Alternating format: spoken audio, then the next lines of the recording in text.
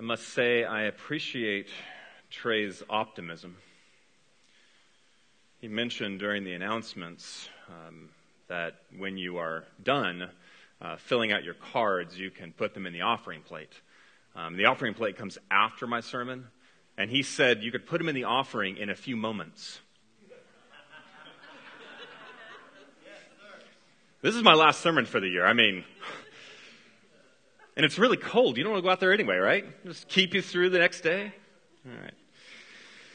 My family and I decided this Advent that we wanted to try to slow down a little bit. We wanted to enjoy the season, be more intentional about the season. We have tried to make sure that we do our Advent calendar each day. My son actually made his own, my 5-year-old, and it's on the back of his door, and he marks a day off each day. We also decided that, or I think I decided actually, my family, I just dragged them along with it, that part of that season would be watching Christmas shows. And trying to do one each day if we could do it. And it hasn't quite worked, but we have watched more than we normally do, and just take a Christmas show each night and try and watch it. And there's one that we watched the other night that when the kids decided they were going to watch it, I kind of groaned inwardly because I remembered it, and I didn't really want to watch it again. It's been years. Years. I don't think I've seen it since I was young, but I really had no desire to watch it. The Charlie Brown Christmas. I was pleasantly surprised by how much I enjoyed that show. Now, the first 5 minutes, I thought I was going to fall asleep, and I was even doing the dishes. I thought I was going to fall asleep right in the sink. It was so dull. But as it got going, number one, I was shocked at how many memorable quotes there are from that show. I haven't seen it, and I would say 25 years, maybe more. And yet, there are all these things, especially Lucy.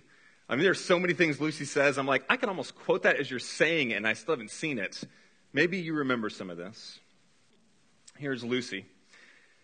You do think I'm beautiful, don't you, Charlie Brown?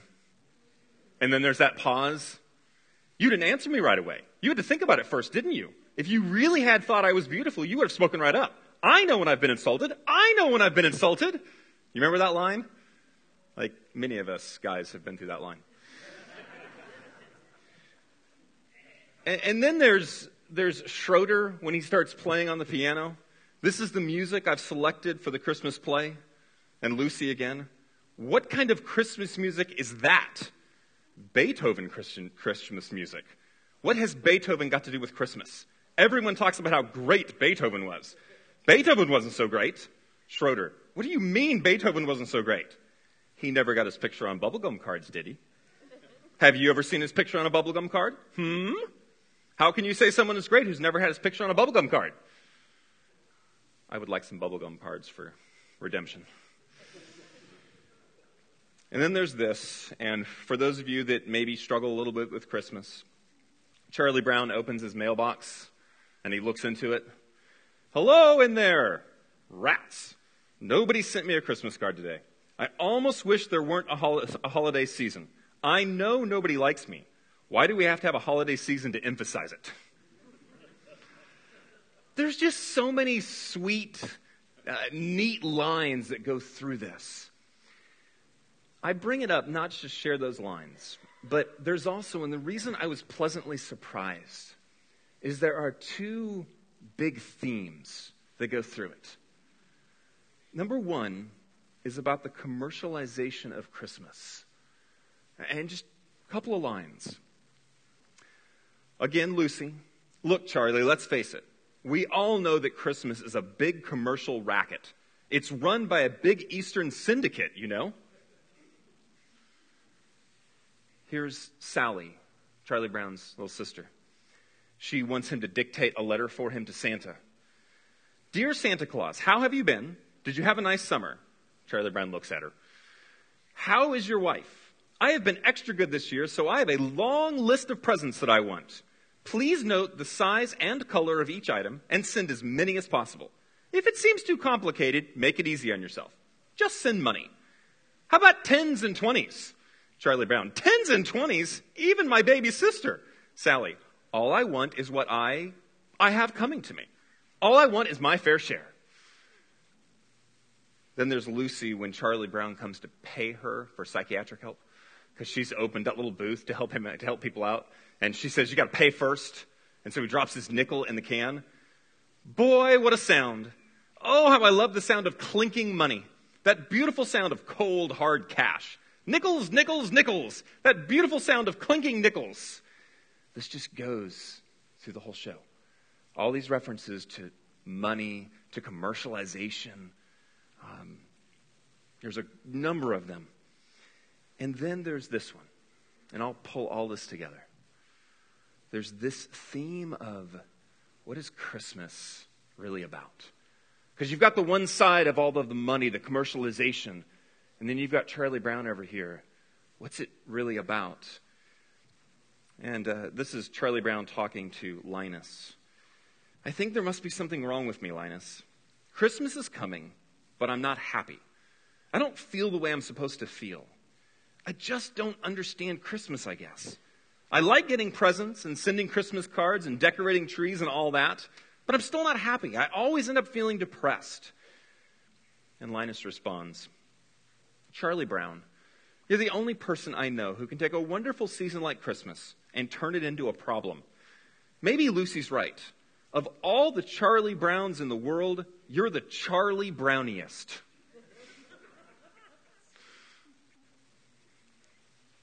And this line right here is the question for the message this morning. Charlie Brown, I guess you were right, Linus. I shouldn't have picked this little tree. Everything I do turns into a disaster. I guess I really don't know what Christmas is all about. Isn't there anyone who knows what Christmas is all about? What is Christmas all about?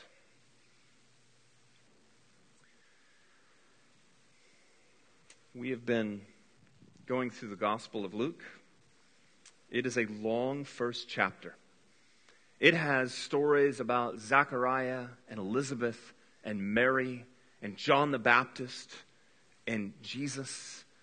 It kind of lays out this whole story. And what we tried to emphasize is that the entire Old Testament that we did for 16 weeks, it all led up to this. This moment, the culmination. Like all the promises to Abraham and especially to David, they were all coming true right now, right here. This was that moment. And when you come to the very end of that chapter, we get a prophetic word from Zechariah. We get the Holy Spirit telling us what Christmas is all about. And here's why I say Christmas. Because these are the last words that will be spoken before the birth of Christ in chapter 2. What we're about to read are the last things anybody says before the Savior comes. And they come as the capstone of everything leading up to that moment. And I'll tell you, chapter 1 is theologically dense. And there is so much Old Testament imagery going through it. And this is the capstone. What is Christmas all about? Go ahead and open your Bible to Luke chapter 1.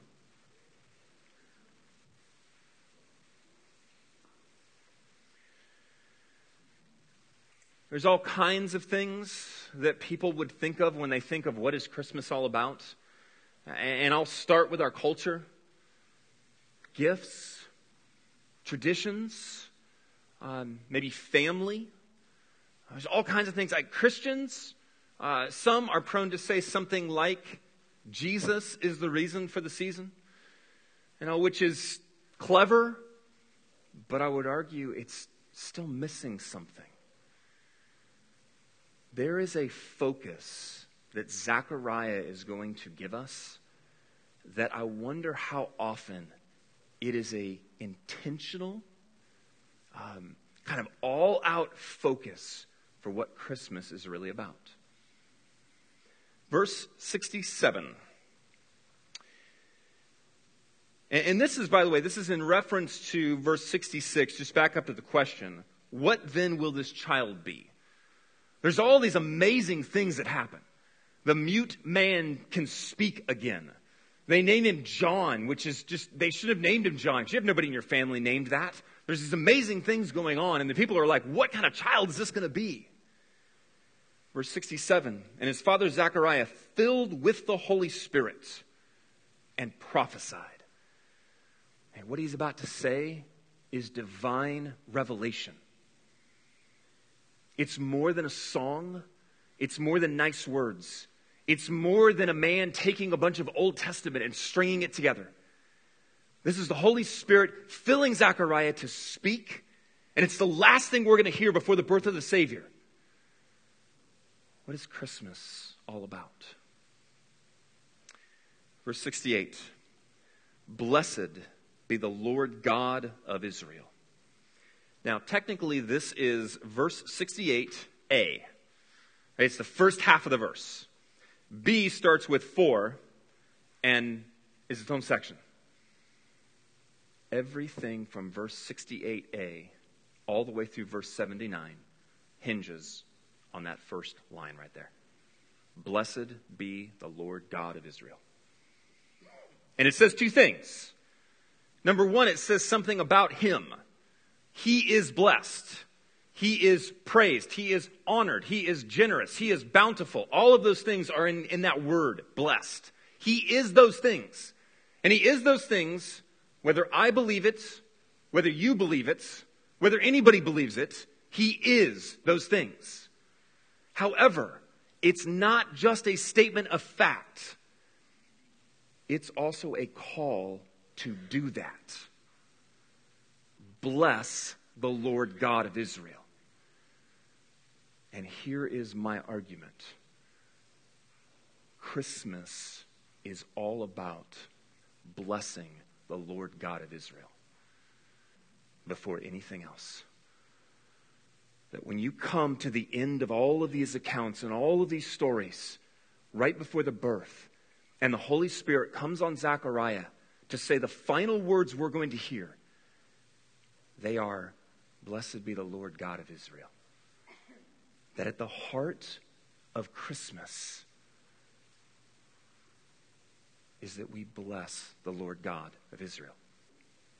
Before our presents, before our shopping, before our traditions, even before our family, before all of it, before the commercialization, before the shows that we've been watching through Advent.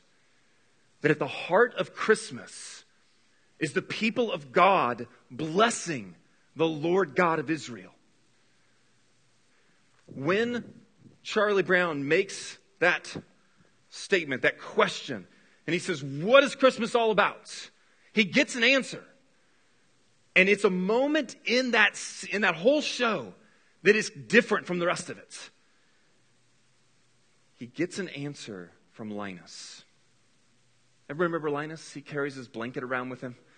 I mean, through the whole show, all Lucy is trying to do is to drop that blanket.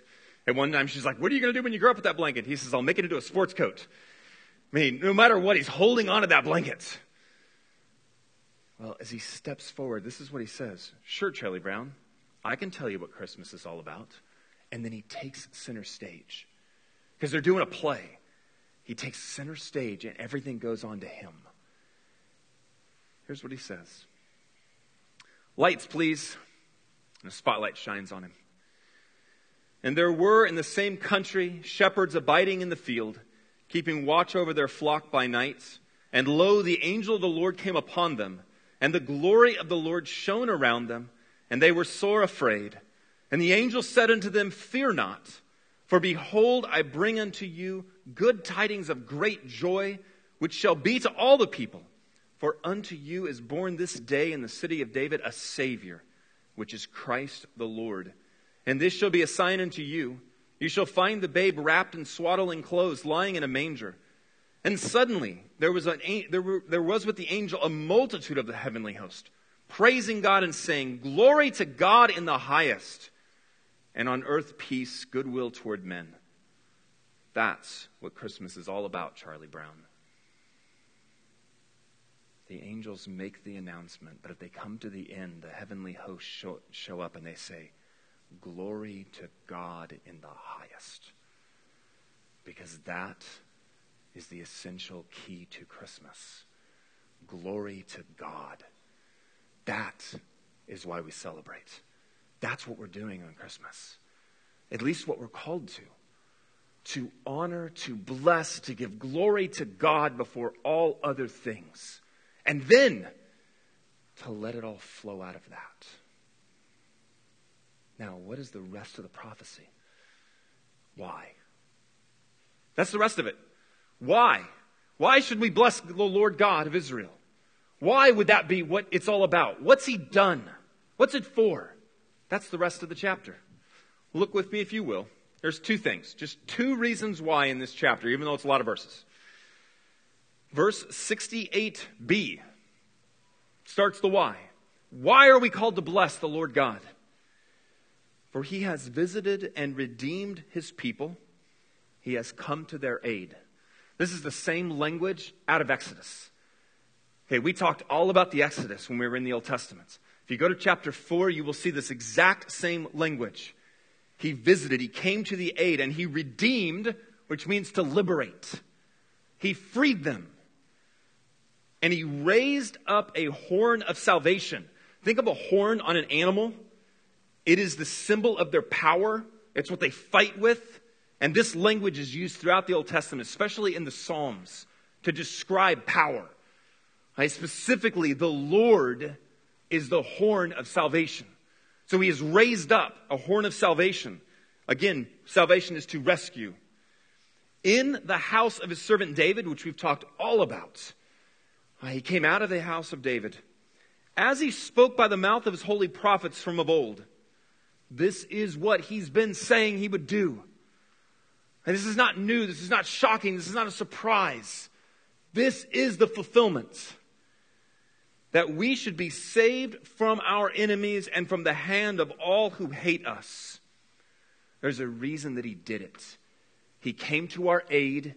He liberated us. He did that by raising up a horn of salvation, a powerful one who would rescue us from our enemies and from all those who hate us. And they have been in captivity since Babylon. Even when they went back to the land, they were not their own.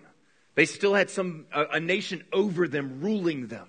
And so they were still, in their minds, in captivity. To show the mercy promised to our fathers and to remember his holy covenant, the oath that he swore to our father Abraham, he's fulfilling his word. Yahweh said 2,000 years ago, before this, he would bless the nations. That those who loved Abraham, God would bless. And those who hated him, God would curse. He would work through Abraham. We talked all about that, like back in September. Then he said in David, there would be a man on the throne. They would rule, that this promise, I would rescue you. There's all of these things, and he's saying he's done it. He's fulfilled what he said he would do.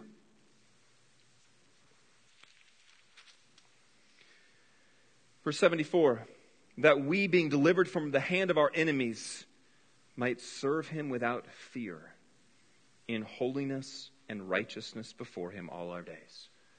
Here is the first reason that we are to bless the Lord God. He has come to our aid and liberated us, and for a very specific purpose, that we might serve him. Now, think of all of the things that people do for you and the reasons why you might be grateful that they did it.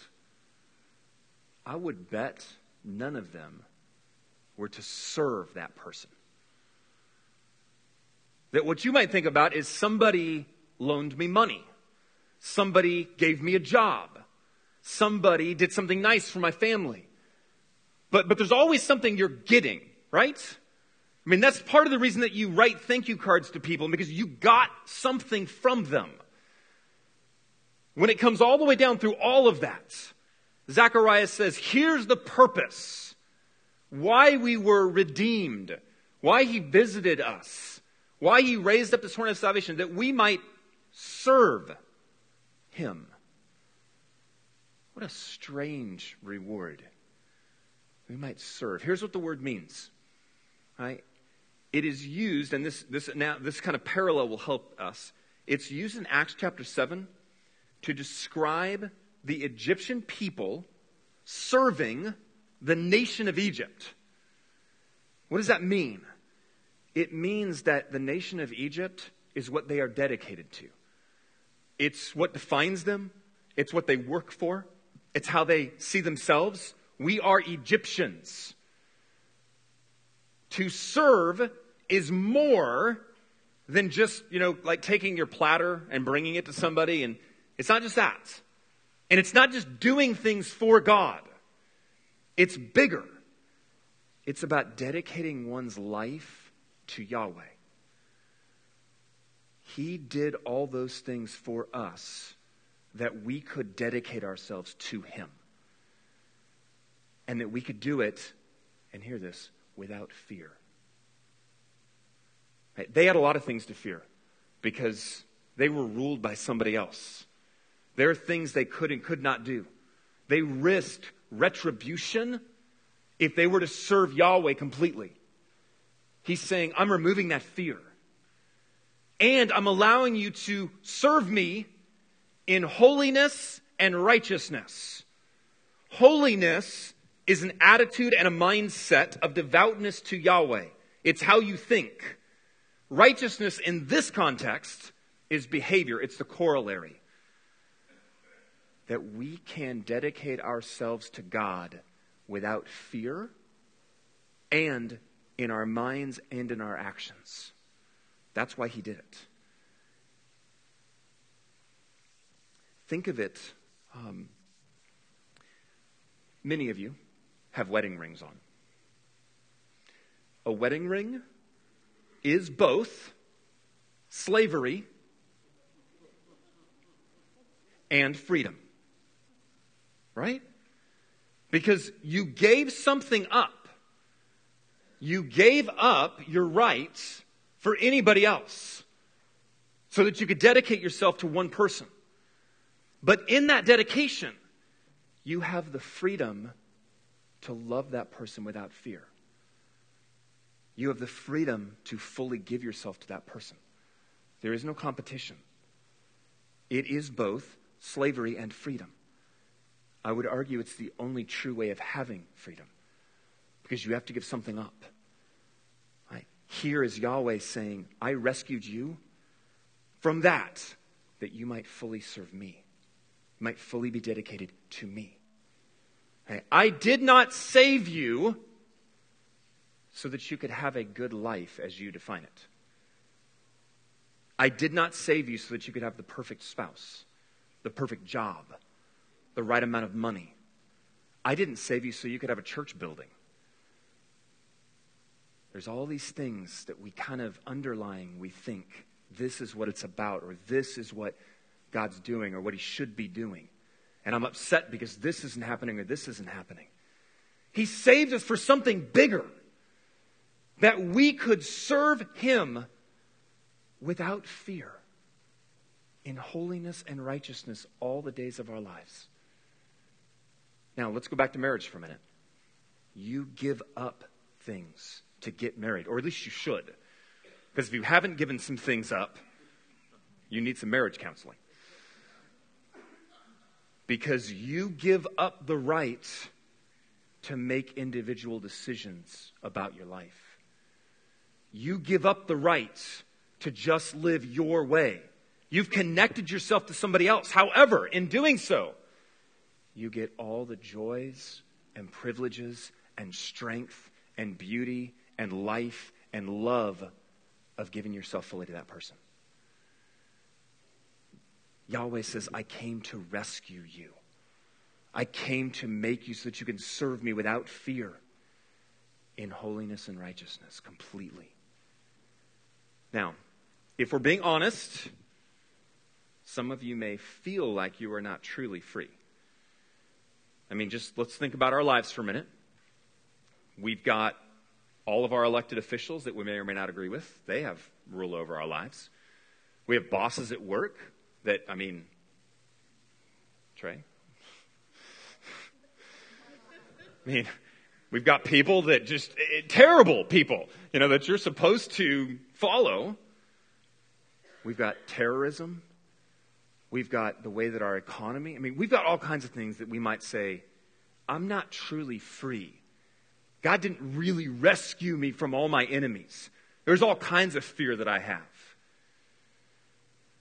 For sake of time, I'm not going to go into the passages, but I encourage you to go read Acts 4 through 6, and I'm going to quickly summarize. Because the first century Christians, they had all of those things. They had persecution. They had Rome still ruling. They had all these things that are very similar to us, only worse in most cases. And yet, when you go into Acts 4 through 6, you do not see people afraid.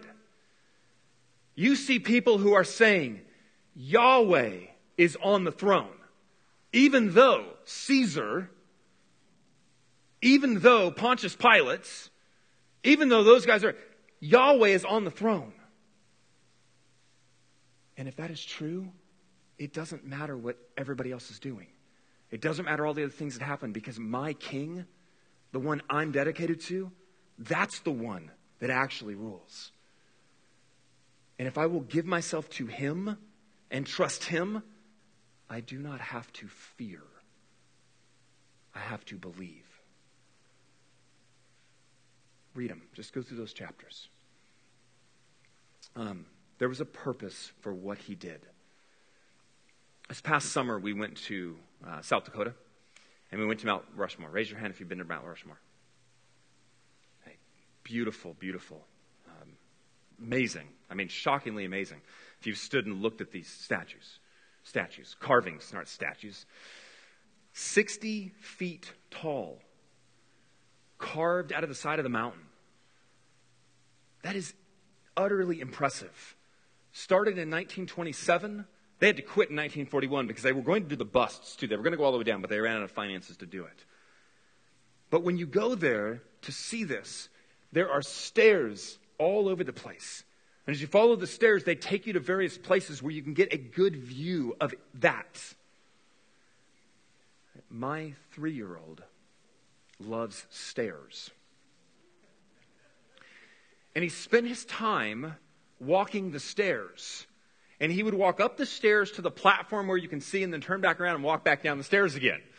And he'd walk back up the stairs again, and he'd go, oh, there's more stairs. And we're all waiting. We're going, this is amazing. Go, stairs! And he's going for the stairs again.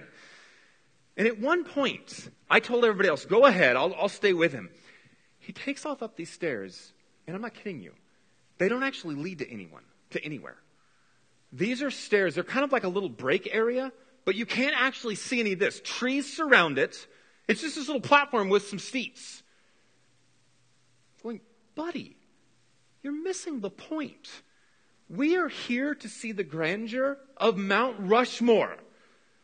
This amazing feat. And all you care about are the stairs. We were saved for something bigger. We weren't saved to walk the stairs. There's all these things we think are the most important parts of our life. And we are missing, if that is the case, looking up and seeing the beauty of our God, who has called us to freely serve him with all of our lives. He saved us that we might serve him. And, just to finish this out, look at verse 76. In the middle of the prophecy now, he switches to talk about John the Baptist. And you, child, will be called the prophet of the Most High, for you will go before the Lord to prepare his ways, to give knowledge of salvation to his people and the forgiveness of their sins. This imagery comes out of Isaiah 35, Isaiah 40, and Isaiah 62. And this is the image. It's a beautiful image. God is over here. God's people are over here. And in between them is this inhospitable region made up of desert and rocky outcropping highlands. John the Baptist has been called to level that and make a road that is straight that will go from God to his people. And God is the one who will walk it. It won't be a road that his people can now run to him. It'll be a road that God now has a smooth way right to his people. John is that person. And the way he will do it is he's going to announce, salvation is here. Forgiveness is now possible. Get ready. Here comes Yahweh. So the people can receive the Lord as he comes. That's John's role. Keep going. Verse 78 in Greek actually starts a new sentence. And it's important because the way it's written in here, it looks like the because goes back to this forgiveness and knowledge. It doesn't. It goes forward. Because of the tender mercy of our God, right, and tender mercy is very specific. Literally, it refers to entrails. But it becomes known symbolically to refer to compassion. And in Isaiah 40, where you have this same language, this is how God says it. Speak tenderly to my people. Same language. He's going back to Isaiah to bring this out. Because God has this compassionate mercy for his people, whereby the sunrise shall visit us from on high, to give light to those who sit in darkness and in the shadow of death, to guide our feet into the way of peace. Because God has this compassionate mercy. This is a feeling. God actually feels for his people. Hey, this is not like a stoic, well, I am the creator of the universe, therefore I owe it to these creations that I have made, and I will rescue them. This is God actually feeling something for his people. And because of that, the sunrise will come up. Again, keep the imagery here. The sunrise shall visit us from on high, because where is the sun? It's in the sky. So it comes from on high. Why is it a sunrise? And this language, by the way, also reflects Malachi 4 that Heather read last week. To give light to those who sit in darkness and in the shadow of death. That language is used especially in the Psalms. And when you have people who are in darkness, it means they don't have a knowledge of who God really is. Or they've rebelled against that knowledge. And so now they sit in darkness and in a place of death. The only way to get them out is for the sun to come up and to shine a light where the actual path of life is. To guide our feet into the way of peace. The second reason why we're called to bless the Lord is because he's provided a way that you and I can walk in peace. Within, with others, and with God. He has provided a way that we can walk in peace where we didn't have it before. We can bless him because of that. Now, if I were to ask you this morning if you have peace right now, I would guess that less than half the room would raise their hand. That internally right now, you struggle with some things. Some of it may be this season. Some of it may have to do with a job or a relationship. Some of it may have to do with your insecurities, the things you struggle. But there's inside, you would not say, yes, I have peace. And I would also make this argument that there are two primary reasons why we do not have the peace that God actually says, here's the path. Right? Here's the first reason. We are trying to manufacture it on our own. And it looks something like this. Anybody been to the Winchester Mansion? Just into like cool, things. Got Mount Rushmore, we got the Winchester Mansion. Winchester Mansion has 160 rooms in it. It was built over 38 years. And it was continually built. So much so that they estimate between 500 and 600 rooms were actually built. Because what she would do is, Sarah Winchester, she would decide an evening what she wanted. The next day, she would go to her foreman, and she would say, okay, do this now. No blueprints, no inspections, and a room would last for a while, and then she would want to change that room. And so she'd change the whole room. 160 rooms. Thousands of stairs, 10,000 windows. Why did she do all of this? Here's the story behind it. She lost her infant daughter, and she lost her husband 15 years later. Her husband was part of the Winchester fortune, rifles. And she got all that. Well, about half of it. She ended up with something like 49%. She was just wealthy beyond belief. However, she went to a spiritist, a medium, to find out what she would do with her grief and everything going on inside of her when she lost her husband and she lost her daughter. And this medium told her that because of the sins of her husband, all of the Indian lives that were taken with those guns, all of the other lives that had been taken, that evil spirits were going to haunt her, and the way that she could get out of it is by building this home and continuing to build it throughout all of the years and never stopping. And it eventually became such that she had all of these rituals where she would avoid the spirits. Some of the reason her house was so nutty is because she made secret pathways and stairs that would go to places they shouldn't go, because the spirits may not follow her if she would go through these secret passages. She built this monument and wasted all of this money to get peace and never found it. What are you building in your life to get peace and you're not getting it? How much are you putting into it? How much time, how much energy, how much thought, how much money, how much blood, sweat, and tears in order to get peace and you're still not getting it? You can't manufacture peace, not long term. However, on the flip side, here's the other reason that I think a lot of times we don't have peace. We don't actually walk the path of light. We talk about it. We even have Bible studies about it. We encourage one another. We pray about it. But we don't actually get on the path and start walking it. The peace here is not something that comes because you hear about it, because you know about it, because you study it, because you tell somebody else about it. It comes because you actually walk the path of life. He says to guide our feet on the path of peace. You have to actually do it. It's kind of like trying to lose weight by researching the right diet. Or by talking to a good friend about the diet that you want to do.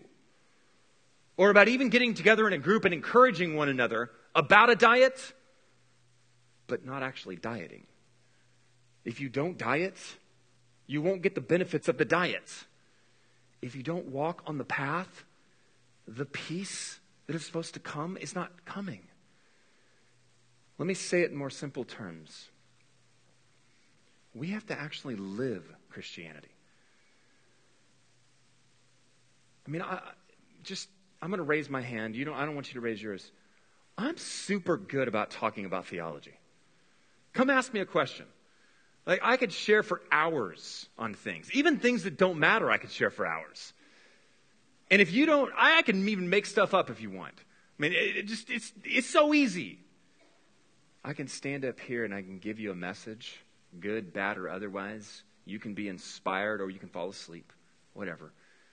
Either way, if we don't step into it, nothing really happens other than a temporary kind of, I feel better.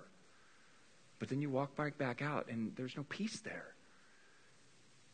We are called to a life of peace, but it's by stepping on the path. Why are we to bless God? Because He gave us the path. We are to bless God because He made it possible to serve Him without fear. We are to bless God because He gave us the path to walk on. That is what Christmas ultimately is about. I end with this. Here's my favorite part of that scene with Linus, when he is telling what Christmas is all about, because it's the only time in the show. When the angels say, and he quotes them, "Fear not," Linus pauses, and he drops his blanket. And then he says the rest. And then later on, he picks up his blanket. And I say two things about that to leave you with. As long as you're going to hold on to that blanket, you're really not going to know this. You're not going to know what it's like to live without that fear. And you're not going to know what it's like to actually walk that path, not just talk about the path. But here's the thing. This is what I think happens every Sunday morning. I think many of us, we drop our blankets every Sunday morning. And then before we leave, we pick them back up and we take them with us out the door and we hold on to them. I want to have a bonfire for blankies. To burn those dang things. And this Christmas, let's bless the Lord. Heavenly Father, thank you for your Son. Thank you that you would free us. Thank you that we can serve you. Lord, help us to see that as the blessing that it is. And Lord, help us to actually get on the path, to live out what you've called us to. Not only to talk about it, to think about it, to study it, to be encouraged by it, but to step into it, that we might know a different kind of peace than we could ever manufacture on our own. Lord, help us to drop those blankets and to leave them there and to walk in the blessing of serving you without fear. In the name of Jesus, amen.